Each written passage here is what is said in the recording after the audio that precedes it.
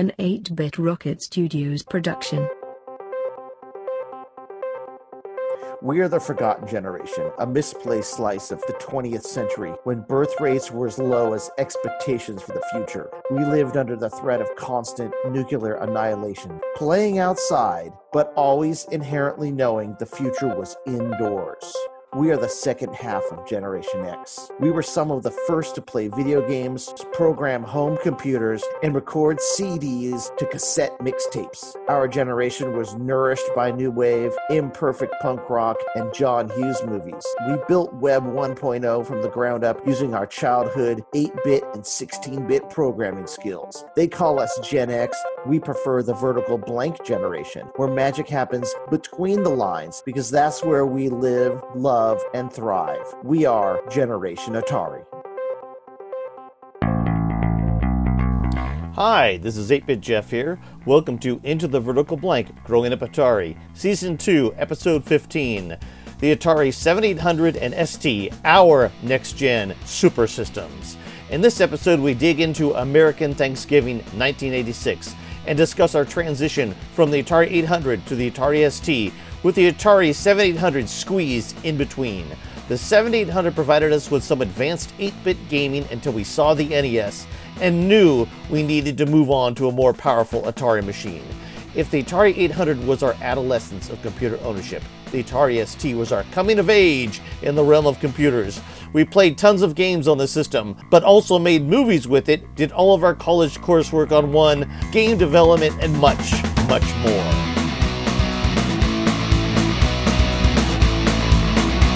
Into the Vertical Blank. Hey, Steve. Hey, Jeff. I thought it might be cool to talk about Thanksgiving, since this is probably a Thanksgiving episode. I want to talk about Thanksgiving, but I want to talk about a particular Thanksgiving.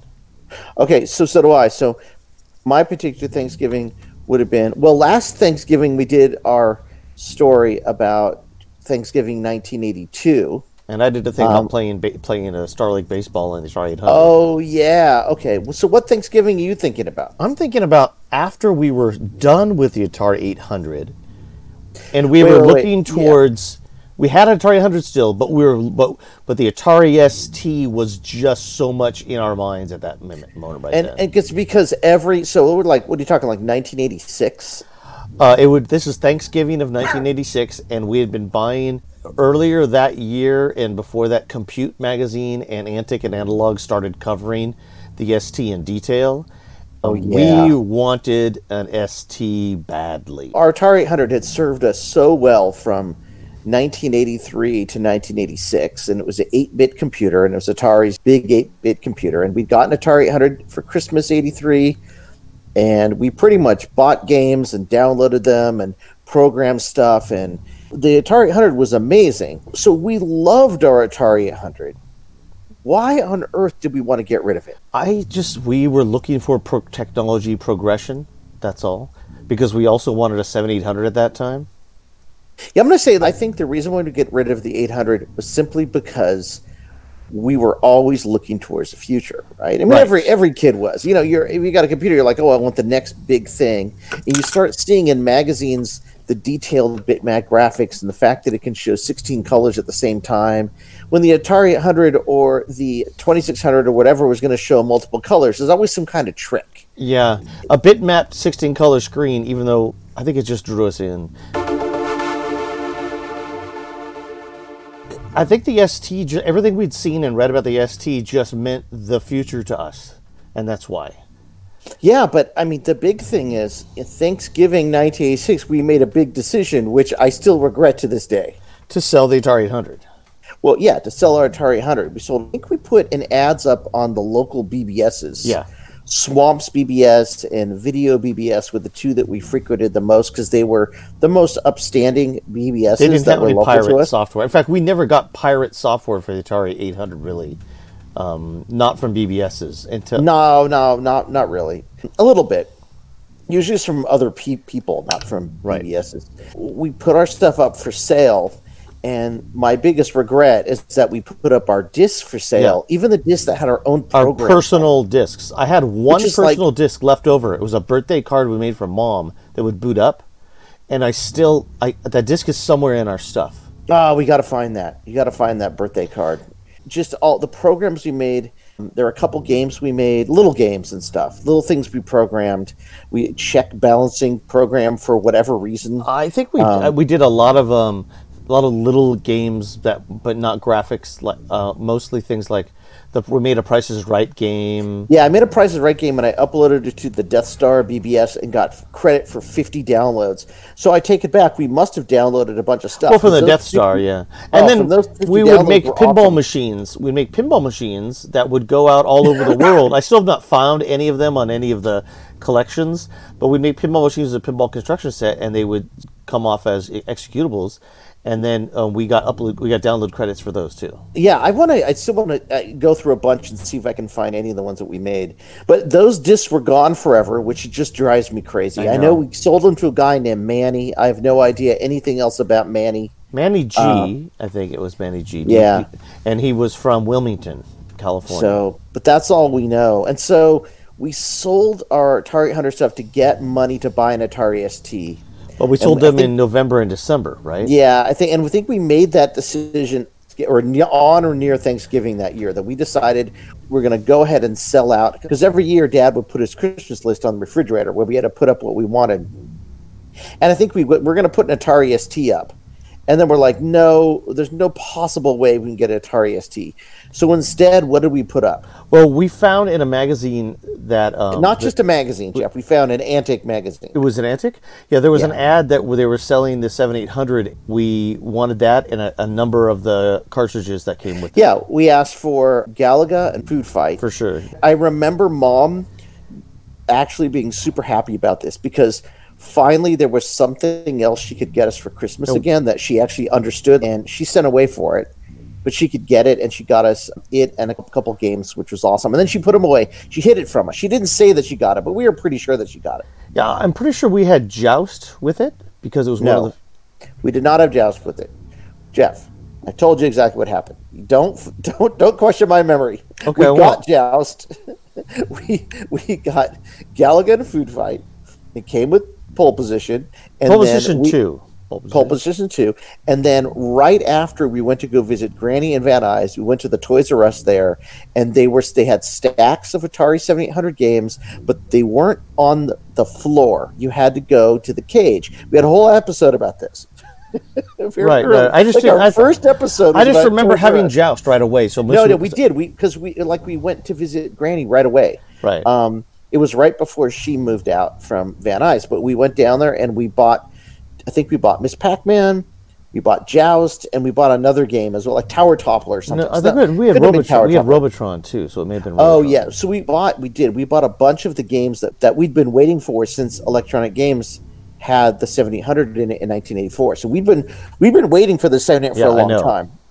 And so we sold our Atari 800, and then we had our 7800, and there was like 6 weeks there where the 7800 was like the greatest game system ever because it was the only thing we had.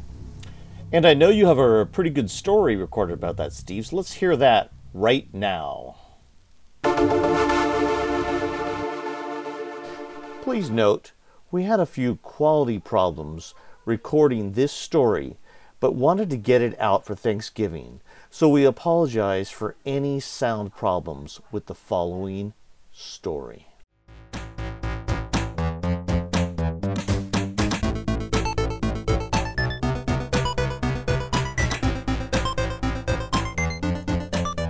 Atari 7800 Christmas. Holy crap! What? Jeff replied. He looked over at me to see that I was reading an advertisement in Antic magazine. Look at this. Atari 7800s for sale. October of 1986 was a trying time for Atari 8-bit nerds like Jeff and I. We'd seen the inferior, to us anyway, Commodore 64 reign supreme for a couple years. We loved our Atari 800 computer, but after 3 years of serious 8-bit computing, we pretty much experienced everything there was to get out of our tan, wedge-shaped machine from Atari's better days. The flood of new software from the early 80s had become a trickle. Most software companies were skipping the Atari 8-bit line in favor of the better-selling Commodore machine. The C64 had become the de facto games machine ever since the USA video game industry imploded in 1983, and it killed us as lifelong Atari fans that the name on that box was not Atari. But Commodore wasn't the only thing on our minds. On occasion, when I caught Saturday morning cartoons, I would see commercials on TV for the Nintendo Entertainment System and its odd robot peripheral, Rob. I remember Nintendo as the company that had made Donkey Kong, Donkey Kong Jr., and the Popeye coin-op games. To me, they were fine games, but nothing special. They certainly had nothing on Atari's coin-ops. Still, it was weird to see commercials for video games again. And I have to be honest, some of the games looked pretty good. But still, it had been years since I had seen any images of video games on TV that were not followed by doomsday predictions of crashing markets, addicted kids, and the word fad. In that time, one true fact had been burned into my brain. Video games were over. Computers were the future. And it was true. At this time, even 8-bit computers were being moved out of the way, with the Macintosh, the Amiga, and Atari's 16-bit ST computer on the horizon. On the commercials, the NES kind of looked cheap, and I was sure it would disappear quickly and I'd never hear about it again.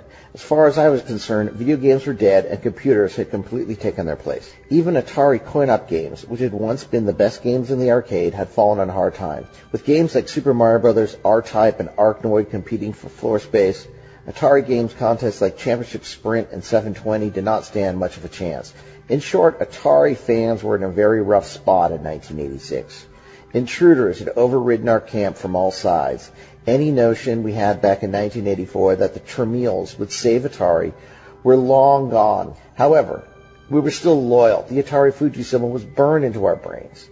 We had to follow. That's why it was so exciting to see in Antic magazine mail-order companies selling the Atari 7800 and about a dozen different games at rock-bottom prices. The console was $69.99, and most of the games were $9.99 or $14.99. The Atari 7800 and its next-generation games had once looked so awesome in the pages of Electronic Games magazine in 1984. The machine was backwardly compatible, so we could play the stack of orphaned Atari 2600 games we had ever since our 2600 died and couldn't display an image on the screen. We just had to have one, and this time it was an easy sell. We showed our mom the ad in Antic, and she was only happy to oblige by ordering us a 7800 and 2 games, Galaga and Food Fight, for Christmas. My mom loved Christmas. She scrimped and saved money all year long to make sure it was a great day for our family. She was allowed to once again, maybe for the last time, get us a gift that we really, truly wanted. The late-released 1986 Atari 7800 and cheap games gave her a chance to provide a nice gift for her boys,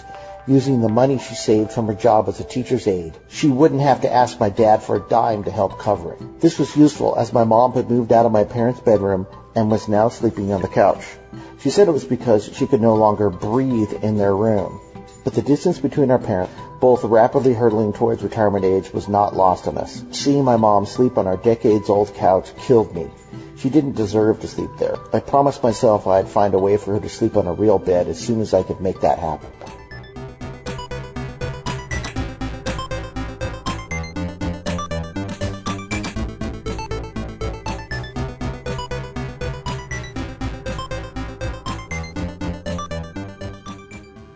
After we knew the 7800 was on the way, my brother and I came up with an idea. A wonderful, awful, terrible idea. We decided to sell all of our Atari 8-bit computer equipment, save the money, and combine it with Christmas and birthday money from our birthday in January to purchase an Atari ST computer as soon as they were available in 1987. The plan made no sense at all. We were going to spend hundreds of dollars for a new Atari computer that probably would not be supported by any software, that was not compatible with any other Atari platform, and that no one else we knew had or was ever going to have. Sue us. We are Atari nerds living in the vertical blank. In the next month, I raced to finish the final game I had purchased for the Atari 800, Ultima 4. I spent many hours every day trying to perfect my avatar. Before school, in the afternoon, while I was on the phone with my girlfriend, and late at night, after and instead of doing homework. By early December, I had managed to make it to the room with the codex, but I never managed to finish the game. At the same time, we started advertising the vast amount of Atari-related equipment we had collected over the years for sale. We started by posting on local bulletin boards like Swamps and Video BBS. We had hundreds of discs, an extra 810 disk drive, 850 interface, Gemini 10X printer, Atari 800, Atari 800 XL, 1050 drive, cables, books, games, etc. By mid-December, all but a few of the 5 1/4 floppies had been sold, and we pocketed about $400. With 2 weeks until Christmas, a sudden realization hit us. For the first time in 5 years, we were nearly gameless. Aside from a Vectrex with the dodgy #1 fire button, we had no games to play whatsoever. The next 14 days were mostly torture. Jeff and I busied ourselves trying to earn money to pay for 2 Christmas dances. We were both dating girls from an all-girls Catholic school, and they had their own dance, and we had ours at our own all-evil public school. And for gifts for said girls and for our families. By the time that mayhem had ended, it was Christmas break, and there were just a few days to wait until the 25th and the Atari 7800. In hindsight, maybe we should have concentrated a bit more on those Christmas dances and the expectations of those rich Catholic schoolgirls from the good side of town. But such was not our focus or ability. Our futures lied in a different place. Still, being gameless was very difficult. The few days left before Christmas moved slower than any days I can recall. While we used to play 8-bit computer games late into the night, now all we had was broadcast TV. By the 24th, we were climbing the walls trying to find something interesting to do.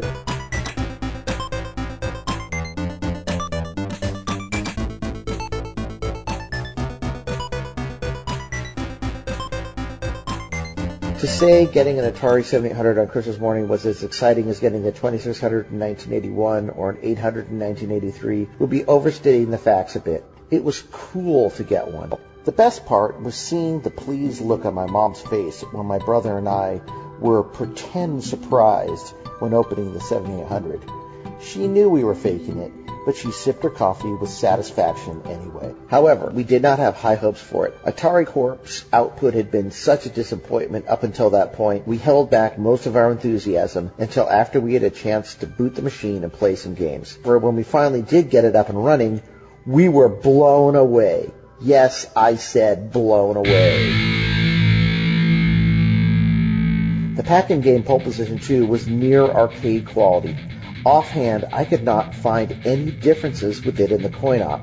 While the coin-op was not a huge favorite of mine, I could still see how much better this version was than Pole Position had been for the 8-bit computers. Suitably impressed, we tried the next game, Galaga. Galaga had been one of my favorite coin-op games for several years at the time, and I knew the 700 version would have to be something special to get me excited for it. Luckily, the people at GCC and Atari back in 1983 and 1984 had done a remarkable job with the translation. While a few things looked different, the ships were smaller and less colorful than the arcade counterparts, the game played like a near-exact copy of Galaga. All the same strategies could be employed, and I could feel the home version would have me playing for a long time to come. The third and final game we tried for the 7800 was Food Fight. Again, another GCC Atari coin-op from 1983. Right from the outset, we could tell the game would become the showpiece for the 7800. The game was a near-exact copy of the Food Fight coin-op. Still one of the best and most underrated arcade contests ever produced. Jeff and I spent the next couple of days playing and replaying all the 7800 games. We were amazed, simply amazed at the quality of the games. It was cool to play them in 1986, almost 1987, but it was difficult not to wonder how good they would have seemed if they had come out at their scheduled release in 1984. For a couple die-hard Atari fans, this missed opportunity was almost too much to bear. The 7800 rocked, and we were ecstatic about it.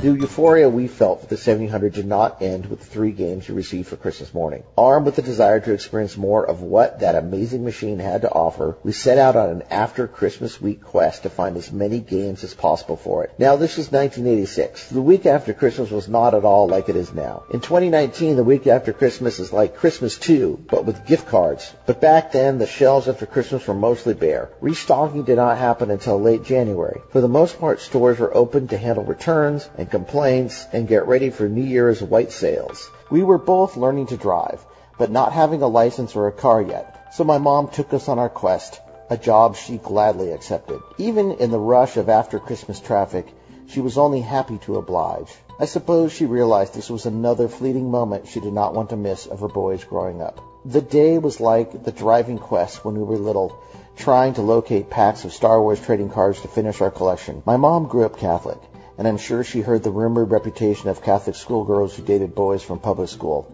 She was holding on to our youth one more time, and I guess so were we. At the same time, finding any shiny new 7800 games to feed our newfound hunger for titles was rather difficult.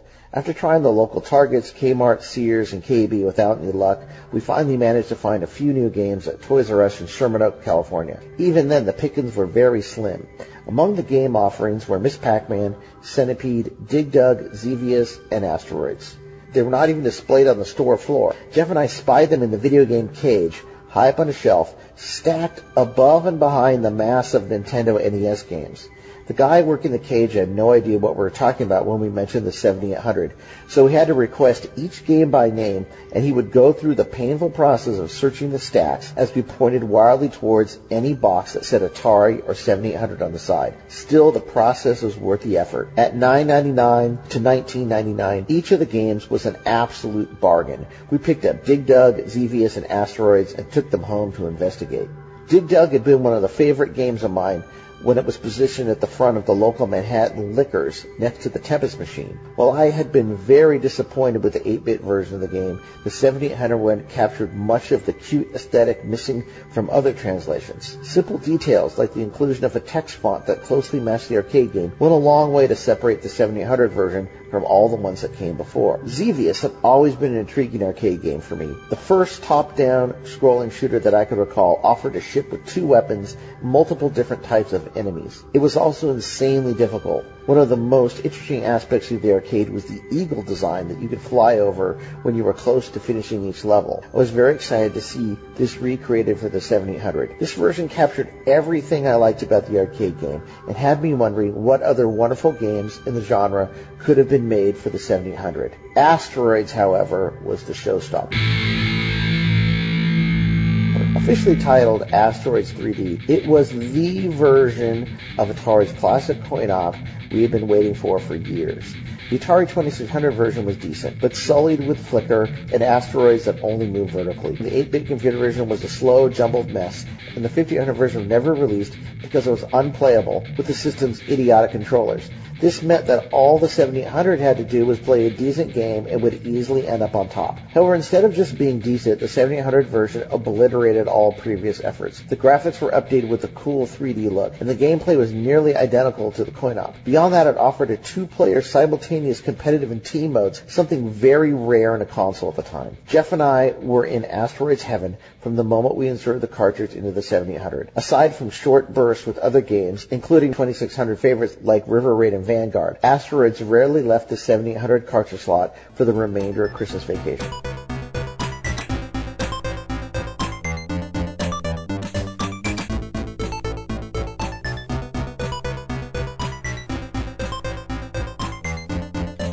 When school restarted again in January, our desire to play the 7800 did not subside. If anything, we wanted to play it much more. While Asteroids was still a favorite, the other 7800 games started getting a bunch of playing time as well. For at least a week into January 1987, I woke up an hour early just to get a few rounds of Galaga in before school started. Likewise, it was difficult to tear Jeff away from the console after school as he attempted to master Food Fight. To us, these were awesome translations of arcade games, better than anything we had ever seen or played. A couple weeks into January 1987, my mom took my brother and I for our DMV driver's test. Jeff passed with flying colors, while I barely made it, but still, we both became legitimate driving citizens that day. When we finally save up enough money to buy a car, you won't have to take us to Go Boy to buy records or to the mall to buy video games anymore, I recall saying to my mom as she drove us back home. She was silent for a bit, and then she said, "Yeah, be sure to always wear your seatbelt and avoid left turns whenever you can." She was silent the rest of the way home. By our birthday in late January, we still managed to use a bit of our birthday cash to buy 7800 versions of both Joust and Robotron, neither of which disappointed us in any way. So far, the 7800 had not let us down, and we were very surprised as we did not believe the new Atari had the ability to pull anything like this off. Was Atari Corp really part of the next generation of video games? Soon after our birthday that year, Jeff and I visited our friend Wesley Cruz's house. Wesley had been on a ski trip for most of Christmas vacation, and we had been too busy right after school started to go over to his house. He was itching to show us his new Christmas gift, a Nintendo NES. I did not have high hopes for it. Like I said, the commercials for the machine had made it look like the Coleco Adam or Mattel Aquarius. Bizarre, underpowered, overpriced systems with far too many cheap plastic peripherals.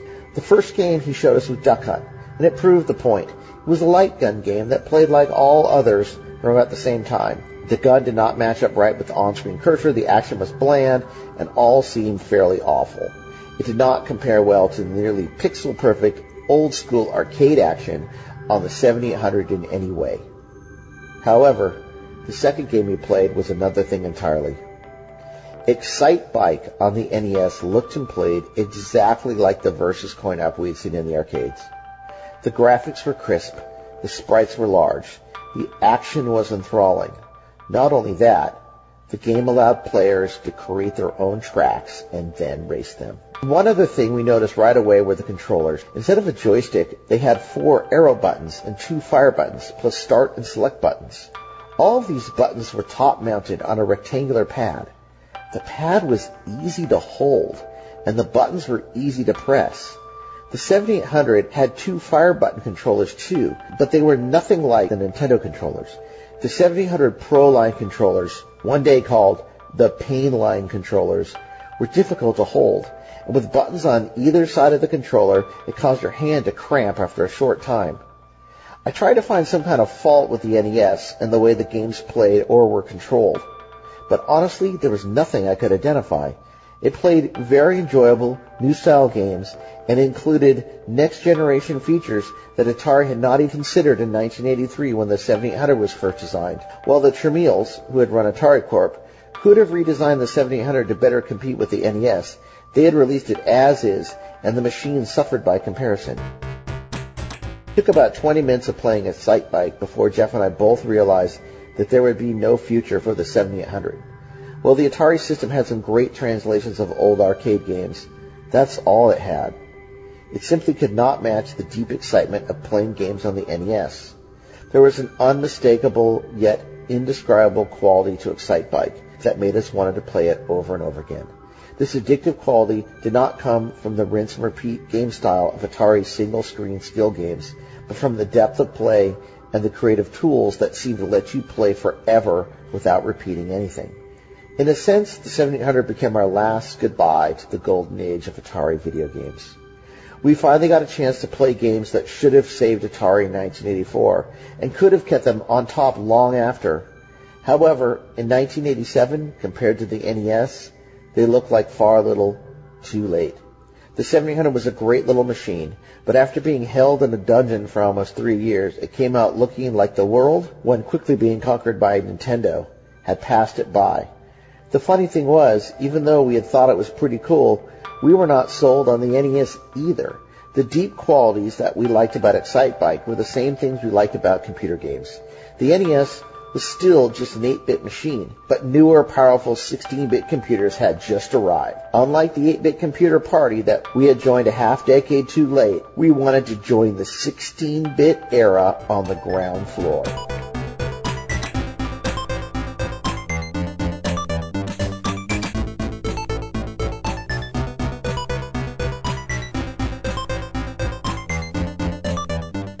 Soon, after a tumultuous Valentine's Day, the Catholic schoolgirls were long gone, and my brother and I were computerless and girlfriendless and looking towards the next big thing. So a couple weeks later, Jeff and I traveled out to Orange, California, our pockets filled with the money we had saved since November to purchase an Atari ST computer from the back trunk of a guy, his name was Art, I believe, who ran the store Computer Games Plus. Honestly, this was the only non-mail order way to purchase an Atari ST at the time.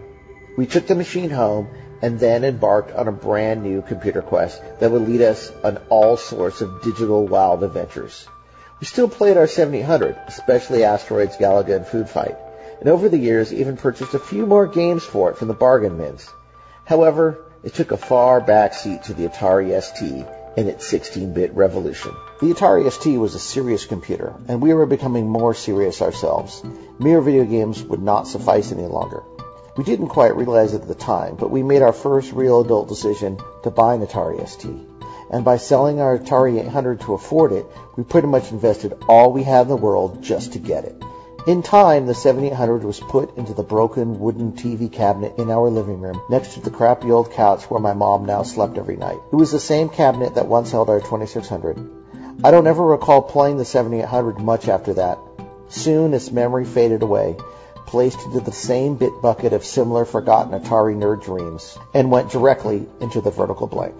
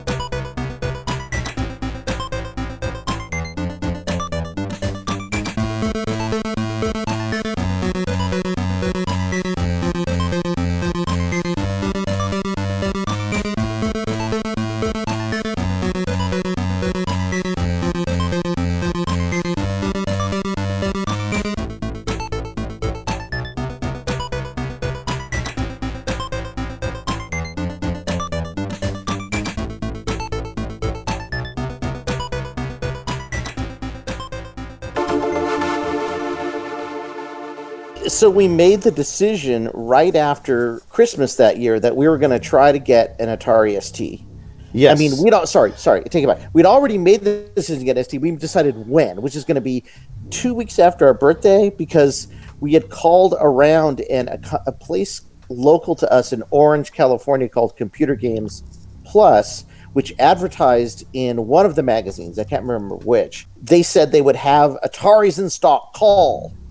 That's what they always said. So I called. And you called, and they said they would have them like first week in February or something.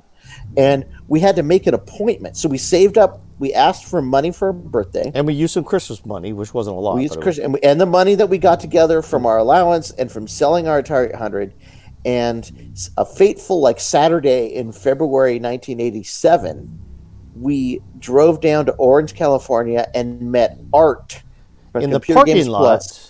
In the parking Like lot. like of a Vaughn's or something. Well, I or think it was the Ralph's. parking lot where Computer Games Plus might have been located later on, but I'm not sure. It might have been. And Art sold us an Atari ST from the back of his car, which could not have looked more shady. Yeah, a 520 ST with an external 354 single-sided disk drive. I think it was 354. Yes. Did we get the monochrome? We got a monochrome monitor. We got a monochrome because color was going to be $7.99 to get that. Monochrome was $5.99. Wait. Could you, with the monochrome monitor, could you show low-res stuff? No. But we plugged it into a TV because it was. Oh, that's right. Plugged it into a TV, and also I actually loved the monochrome look of it. Like I didn't want to do it in color because the TV was just okay. It looked like a Macintosh when you did it. Yeah, when you had it that way, you basically it was like an awesome looking Macintosh, not a. But I mean, when I first got the ST though, like the disk drive stopped working or something. After a couple weeks, the drive belt came off, and we need some guy in Chapman College to re-glue the belt back on for us. So the Atari ST started having the Commodore build quality. Yeah, that was the I problem. wonder why. Yeah.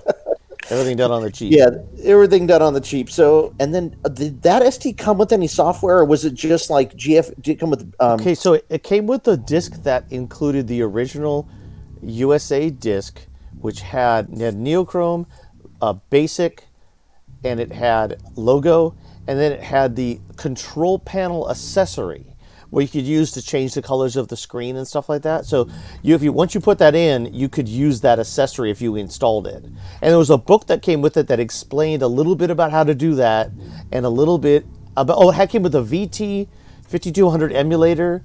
There's a few software items on it, and it came with a really nice book that even taught you a little bit of Atari ST Basic, which was kind of cool. Oh, that's cool. I know we did a little bit of that, but for some reason, We didn't program in BASIC a lot on the Atari ST. I think because you couldn't easily make stuff with like a GUI with the BASIC. Not with the BASIC that came with it. No, you're right. And so I think we were kind of put out by that because we wanted to do stuff with the GUI. That's why we got it. Plus, it didn't compile. So at some point, we got GFA Basic, and I'm not exactly sure how, but we got GFA Basic and a manual, and that's when I even found the monochrome version of my game. But it only works in monochrome. It's the original Zamboozle poker dice, and it's all in monochrome. Really? Yeah. And it was written in GFA, cool. Compiled GFA Basic.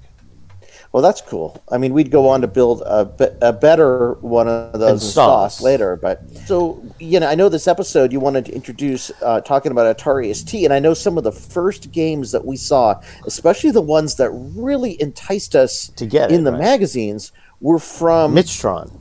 Yeah, Midstron. I think Time Bandit.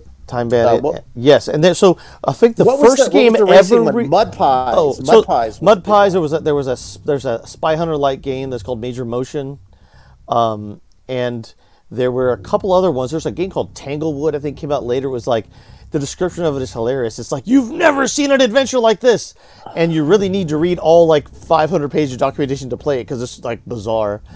But 2 or 3 times I've written up stories about Midstron and then who were distributed by Microdeal in the UK. And then they sort of combined forces, and some things were distributed by Microdeal, some by Midstron Independent. Anyway, 2 or 3 times I've written up a story about it, but I've never used it on any one of our podcasts. And now I've gone through and re-edited it and tried out all the games on the STE. And I have a story about all of the games from Midstron and the history of the company, and what the games meant to us then, and what the games are like now. Awesome. Well, that sounds good, Jeff. Why don't we go with that right now?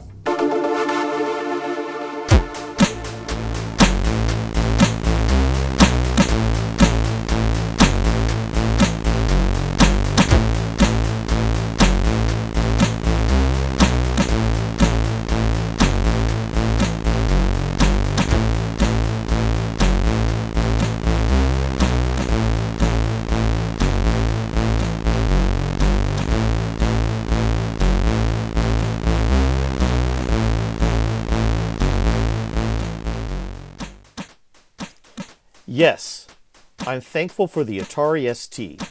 This was the computer that we used all through college, and it was our 16-bit game console in the vertical blank.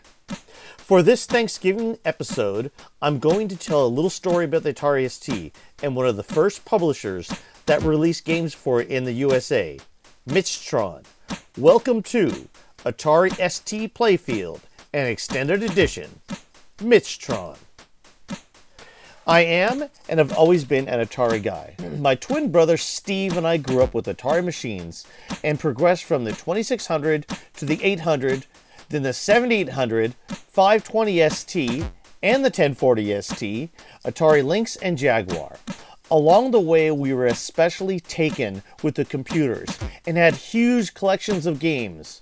Most of them purchased, but a few by nefarious means, for both machine families.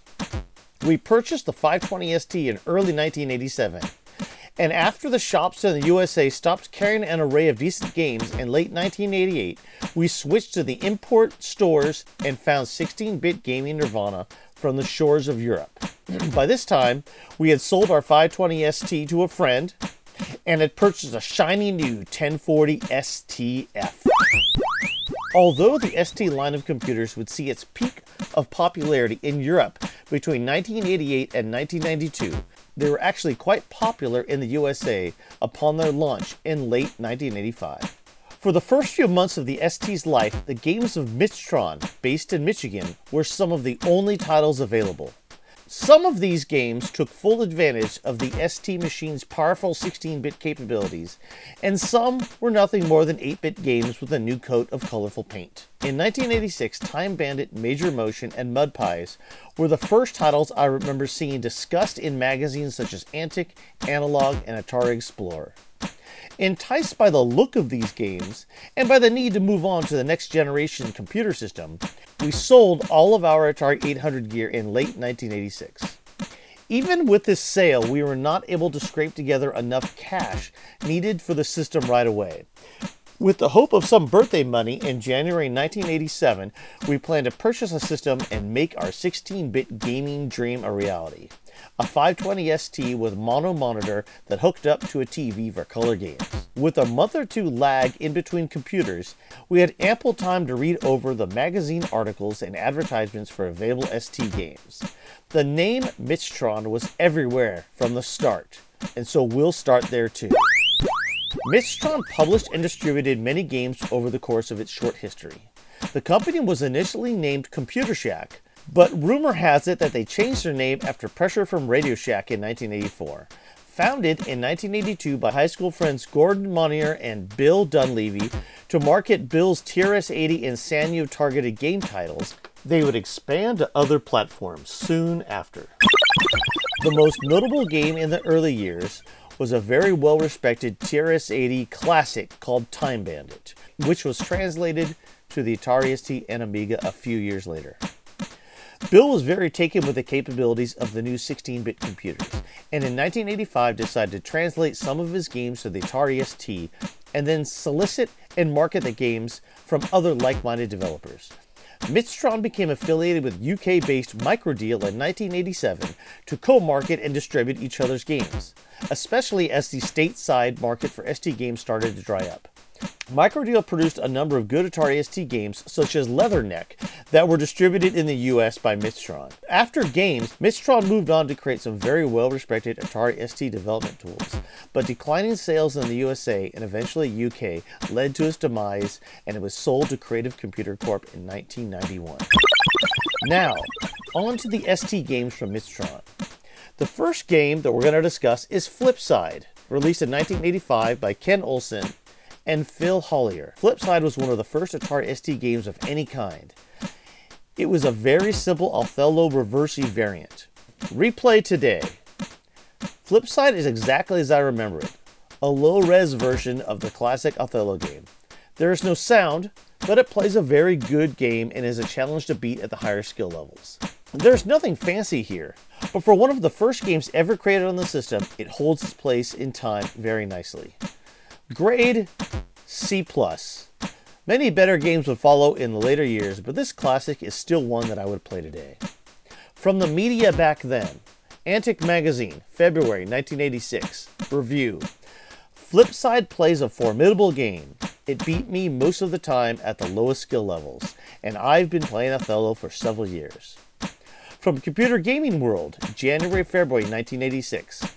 Flipside, also from Mitchtron, is a competent implementation of Othello for one or two players. It's also the only game that works with both color and monochrome monitors.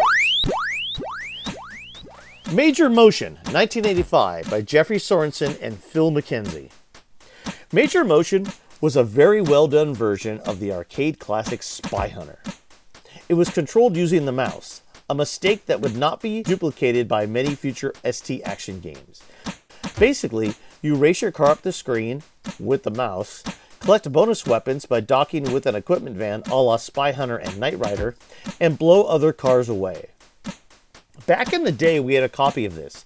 I'm pretty sure it was one of the first titles we purchased for the machine. The game was lacking in the visual department, and sonically, it was pretty weak, but it played very well, and I remember being very happy to have a Spy Hunter clone on our shiny new Atari ST. Replay. Major Motion originally used the mouse. I have found versions that use the joystick, and this game seems to be much easier to play with the joystick. Some of the versions out there will make you plug the joystick into port 0, not port 1. Look out for those. I found that the Peter Putnick hard drive version has a separate joystick option that you can start, called joystick.toss. Use that version. Grade. B-. It looks dated now, but plays a mean game.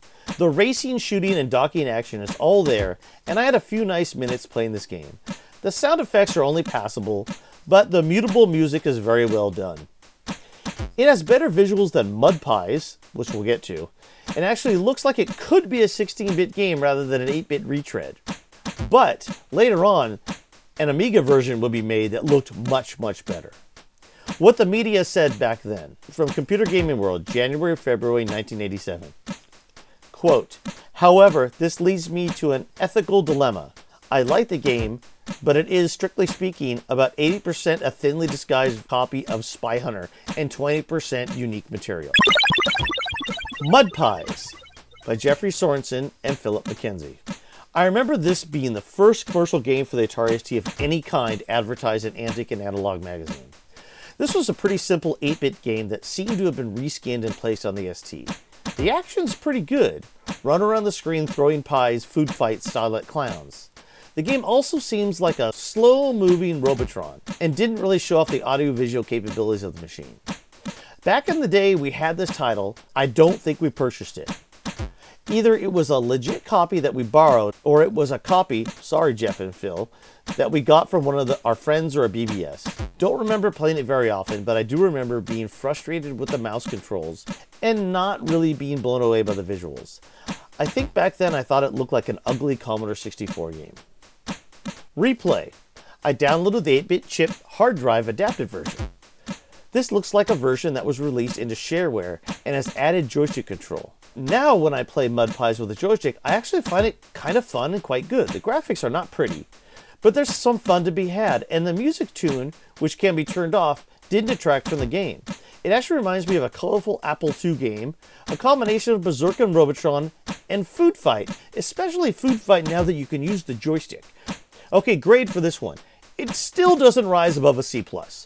While it doesn't look pretty, it's action-packed and combines elements from two of my favorite games, Food Fight and Robotron.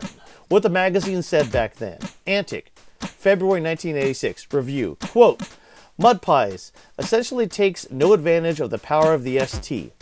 In fact, if it were released for the 8-bit Atari, I'd be disappointed. It looks very much like a game designed for an 8-bit that was quickly transferred to the 68,000 machine to reach a software-starved market. Hey, that's what I thought too. From Computer Gaming World, January, February 1986. It's competently programmed, but as forgettable as dozens of microcomputer games. Only buy it if you have money to burn.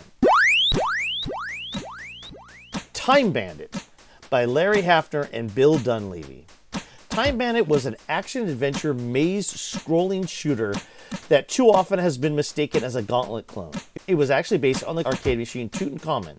In fact, it predates Gauntlet, having been a TRS-80 and Sanyo game in 1982. Even though the graphics are relatively simple, but well done, the gameplay and action in this title is some of the first to show off the capabilities of the new Atari machines. The goal in each of the 16 beautifully crafted lands is to collect artifacts and blow stuff up. The lands vary in theme through various recognizable time periods. These include such time periods as ghost towns and Egyptian ruins. You start with 14 lives and receive an extra after you collect 1,000 qubits. You can earn qubits by solving puzzles, collecting artifacts, and shooting stuff like snakes and hilarious rolling eyeballs. There's even a level that contains an entire text adventure to play through. Back in the day, after reading about this game for months, it was one of the first titles we purchased from the old software, etc. in the mall. Remember those? I must have played this game for days on end. Colorful graphics and humorous sprites made this game very enjoyable to play. Replay today. On first boot up, you realize that a lot of time was spent creating this quality title. It's for 1 or 2 players, each can use a joystick.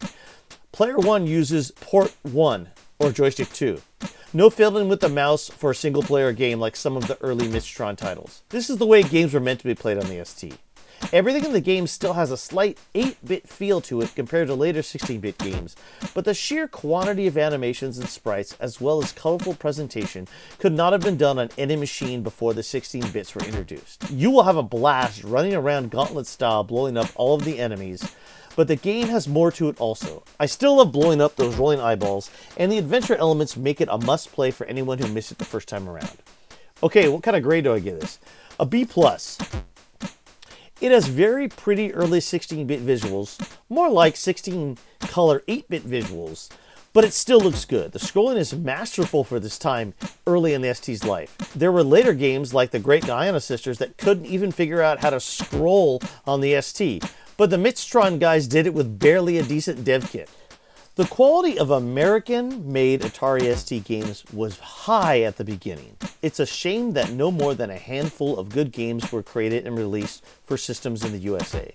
More importantly, the game is fun. It should be played by anyone who enjoys this genre of games. What interviews and magazines said. From Atari Legend, interview with Larry Laffner. Actually, the game was originally called Pharaoh and was heavily based on the arcade game Tutankhamun. From Antic Magazine, October 1986, review. It will be the ST arcade game by which all others are measured for some time to come. 8-Ball by Stanley Crane. This was one of the first physics-based sports titles for the Atari ST. I remember playing it quite a bit and have the Entertainer song from the title screen firmly planted in my brain. This title is well done, but limits the player to just one game of pool, 8-Ball. Replay. The Entertainer chiptune is very well done and the physics of the pool action are modeled nicely, especially for an early title like this. Everything is pretty small graphics-wise, but colorful, and since I'm not much of a pool player, darts and foosball are my bar games, I may not be the best judge of accuracy of the action. Grade B. It looks nice, it plays nice, but there are certainly much better looking pool sims that came after. It is a very well done early Atari ST game that used the 16-bit processor and might have been a stretch to reproduce even on the best 8-bit machines. What the magazine said. From Antic, March 1987. In comparison to the other pool title, called ST Pool, overall 8-Ball has the most realistic action. Although, even it falters a bit when the cue ball goes crashing into a pack of closely clustered balls. Tanglewood by Ian Murray Watson and Pete Leon, later published by Microdeal also. All these games are actually published by Microdeal and released into Europe. I don't remember playing this one much, if at all. It involves you taking control of 5 robots on an alien planet by remote control to solve puzzles and problems. The game screen is made up of control switches and other devices to monitor and program the robots. The story involves you helping your uncle reclaim mining rights for dog crystals and ice emeralds. All of this happens on a strange planet called Tanglewood. The game is very long and complex, and you need the manual. I remember seeing the Tanglewood packaging and being enchanted, but never really playing it back then. Replay. This game is complicated. I've now finally read through some of the instructions from Atari Mania, and I had about 30 minutes to try it out. More time is needed to really delve into this one. 8-bit chip didn't have a hard drive version, but I found a hard drive conversion that Richard Davey from the old www.atari.st site gave me a while back. It works perfectly on Atari ST, but I still need to go back to Atari Mini and read the instructions before I figure it out. Grade. From what I can tell, this is an incredibly well done game. I'm going to give it a B+. The game warrants a lot of time spent playing it. The graphics animation are very well done, and anyone interested in sort of God-style games should probably take a look. From the magazines, Atari ST Log, February 1989. Tanglewood is a great, sprawling, complex game that utilizes 700K of graphics. It's all mouse and not one keyboard poke is needed. The animation is faultless. The detail will knock your socks askew. If the colorful graphics don't get you, the multiple sound effects will. They are superb, from the underwater gurgles to the mobile motors. From Antic Magazine, June 1988. Ultimately, the game becomes a search in which you try to locate objects and use them properly. Tanglewood can confuse and possibly challenge you for days to come. Okay, on to the next game. Lands of Havoc, 1985. Lands of Havoc was a game that we had on our first pirate game disc that we got from a friend who also had an Atari ST. Sorry guys, that Mistron. Contrary to some popular beliefs, Lands of Havoc is not a Mistron game. It was produced by Microdeal's in-house wizard Steve Back. He also created Gold Runner, Leatherneck, James Pond, and many other Atari ST classics. It's unclear whether this game was actually distributed by Mistron in the USA. We never had a legitimate copy of it, but did have the pirate version I mentioned. It was an ambitious maze-based 2,000 screen shooter, a Commodore 64 conversion. It didn't take advantage of any of the ST machine's 16-bit power really, but holds its place in time as certainly one of the first, if not the first commercial game for the system in the UK. Other Midstron games. Some distributed by Midstron but developed by other companies. Cards 1986 by Jay Weaver Jr., a selection of solitaire card games. Perfect Match 1986 by Mark Nelson, an educational game. Techmate Chess 1986 by Sabo Software or Sabo Software. Gold Runner 2 1988 by Microdeal, Alex Herbert, David Whitaker, John Dower, Martin Kenwright. A sequel to Gold Runner, but a very different game. So why am I thankful for the Atari ST? I'm thankful for the Atari ST for giving us our 16-bit game machine that included all the capabilities of a fantastic computer and all the great games that we could ever want to play. That's it for this time. I just wanted to say that the Atari Playfield name is a tribute to the long-running series of articles with the same name in the wonderful but sadly defunct USA-based magazine Computer Gaming World. They covered Atari computer games from 1981 through 1986, but sadly stopped all but spot coverage, if any, in the following years. Still, they held out with Atari computer coverage longer than most multi-format magazines before moving on. And that's it this month for both the Atari ST Playfield and why I'm thankful for the Atari ST. We'll be continuing the Atari ST Playfield section in each of the podcasts coming up. There are no good Atari ST podcasts out there that cover games, and we plan to cover them in detail. We also are covering them on our Facebook page with many videos, and YouTube if we are able to post YouTube videos after the debacle of the latest legal shenanigans with the FTC in the USA. Like all Atari systems, the Atari ST and its games are firmly planted in our vertical blank.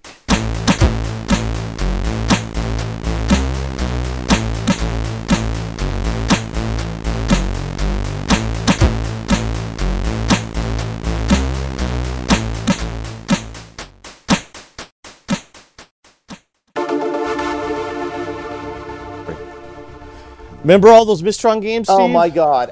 Every single Midstron or Mictron, or whatever you want to say, game, I remember vividly because they were really the first games to roll off the presses for the Atari ST. The cool thing about, and I'm sorry, I didn't mean to interrupt you. So one of the cool things is, at the time, either we didn't know or it's been added now, but you could only use the mouse at the time to play like Mud Pies. Now, Mud Pies doesn't look that great. Wait, Major Motion was mouse only too. But now the new versions that I have, like I described, you can use the joystick for all of them. So Mud Pies becomes a rudimentary version of Food Fight now. Oh, that's cool. And it's really weird because it's like Food Fight mixed with Marauder, mixed with Robotron, mixed with Berserk.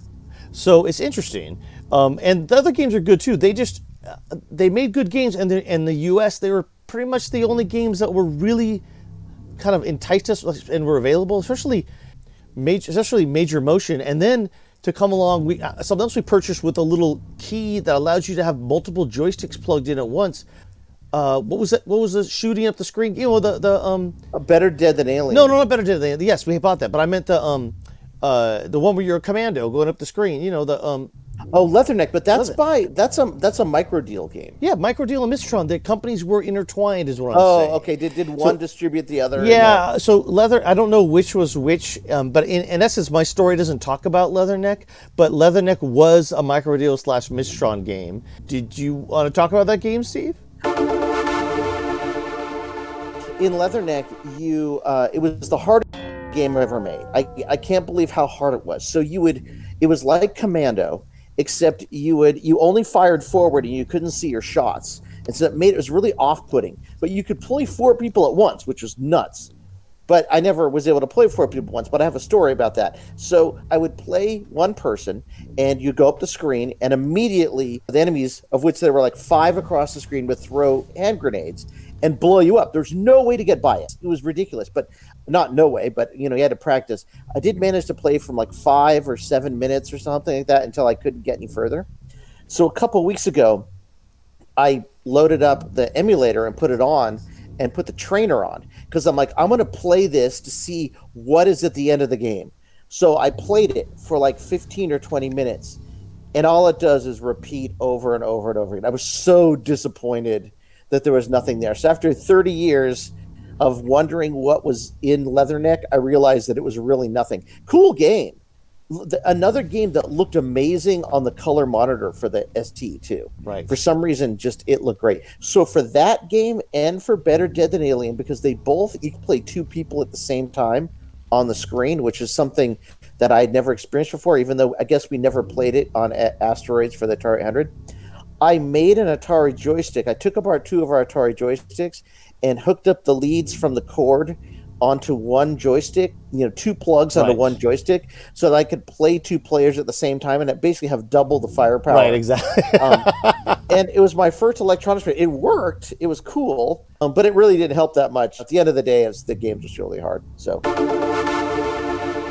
the Atari ST, that was the beginning of our 16-bit days. Exactly. I'm thankful for the Atari ST. I really am. I mean, I would Atari say ST was great. For this Thanksgiving episode, I'm thankful for the Atari ST and the Atari 7800. Yeah, but mostly I'm thankful for the. Oh, go ahead. Mostly for the ST. 7800 actually eventually found a halfway decent library of games, but it paled in comparison to both the ST games and the NES and Sega Master System games that were out there. It's just because there was no, they just couldn't make there weren't enough people making games. There wasn't the ST like legions of developers who were pushing it really hard. Right. The 7800 had that would have done the same. But yeah, same with the. I mean, if it had been like the same number of people that support as a 2600, Atari actually may have stayed in business. You never know. Yeah, totally. So anyway, Atari ST, awesome. I'm glad to start talking about it more. I know we've had one episode about the Atari ST already, but it was about MIDI music, and this is different. So this Atari ST is awesome. It was our 16-bit console. On Facebook, someone today asked, were you jealous that people had the NES or Genesis? My answer is hell no.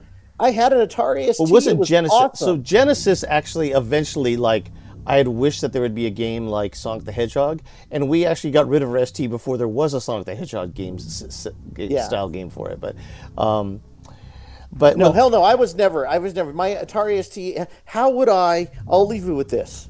How could I be jealous of Final Fantasy or Zelda or Dragon Warrior, which are all great games? But I had Dungeon Master, which is maybe one of the greatest games ever made. Right. Like, it made those games look like kid stuff, and I was ready for adult stuff at the time. Exactly. At 17 years old. That's a good way to put it. We're ready for adult stuff. As a treat, we are now going to hear a new song by Tony Longworth called Atomic Arcade Rave. Take it away, Tony.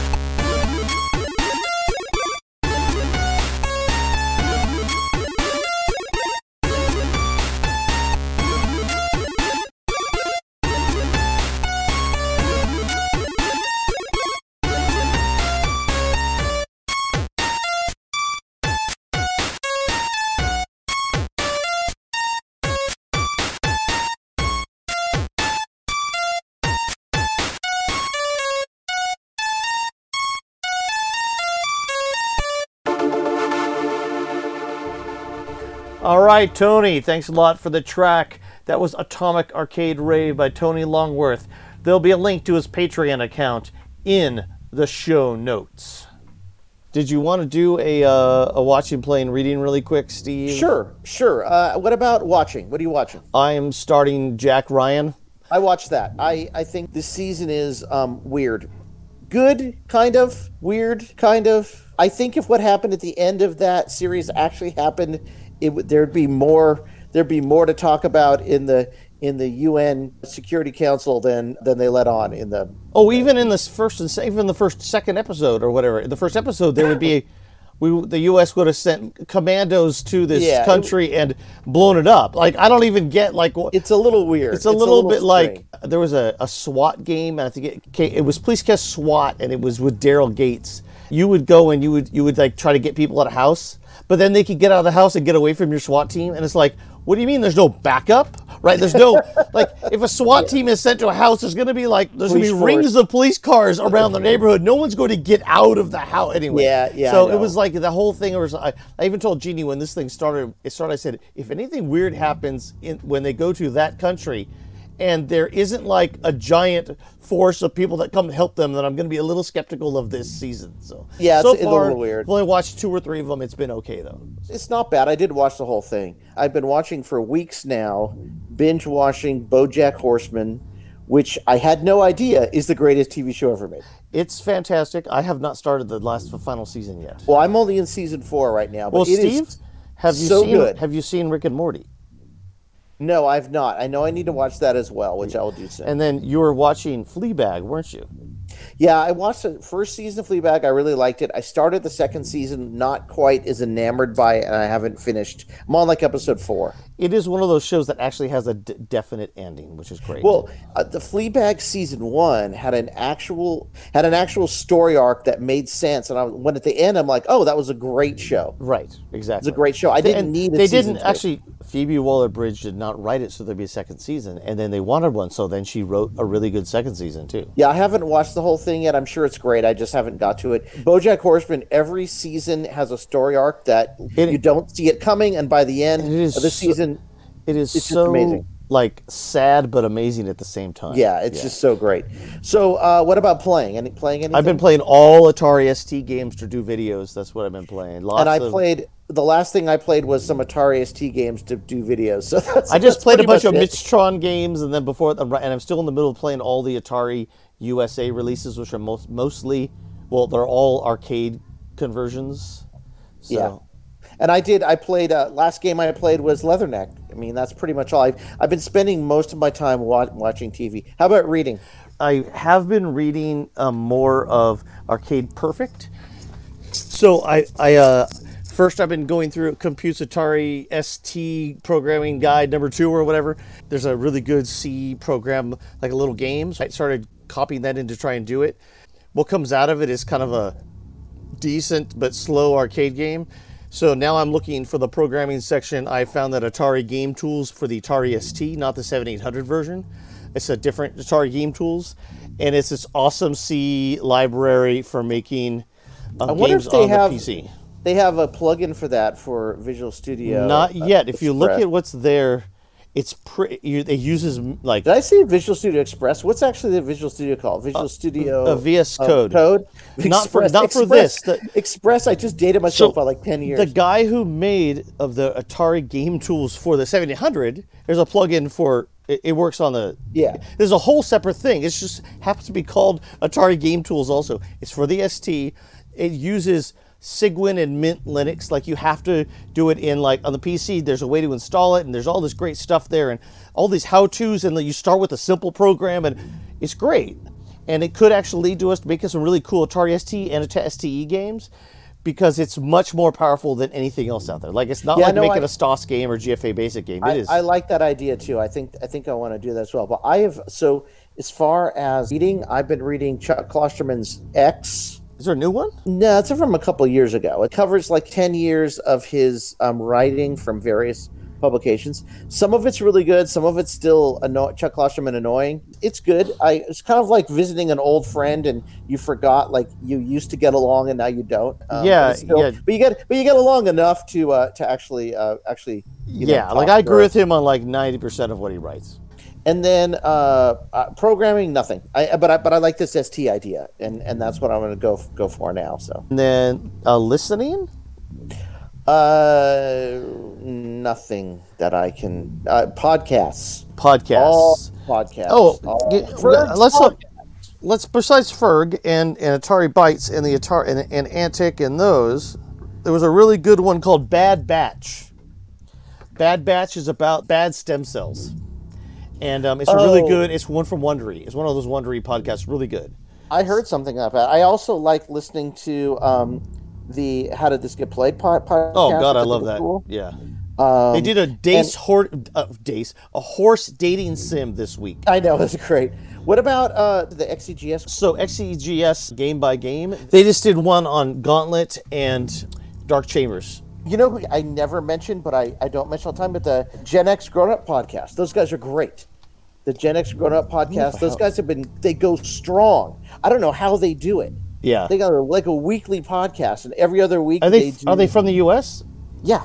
Oh. Yeah. The Gen X Grown Up podcast is great, and they do like, they do so many episodes, it's hard to keep up. And the other one I listen to is the Retro Hour from the UK. That one is really that was that's usually really pretty good. Yeah. The Retro Hour is really good. Anyway, let's wrap this one up. What are you thankful for? Atari ST? Thankful for the Atari 7800 and the Atari ST. Of course, all the Atari systems, but I'm going back to the year 1986, and I'm thankful for the Atari 7800 and the Atari ST because we really wanted to do both of those that Thanksgiving. Hey, you know what, Jeff? I want to go out on a limb and say our next episode is going to be a Christmas episode, and it'll be our last episode of the season. I think it will be, won't it? Let's try to make that happen, okay? We'll make that happen. And will it be one of the best Christmases ever, Steve? I think it will be. All right. So until next time, into the vertical blank. Into the vertical blank. Into the vertical blank.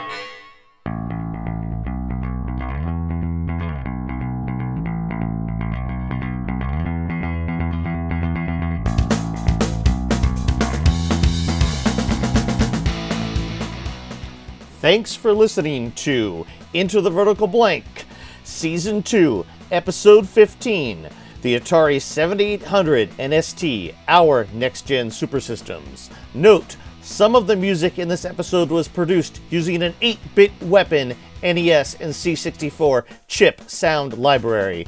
Our next episode will be about the best Christmas ever. I hope to have you along for the ride. Until then, into the vertical blank.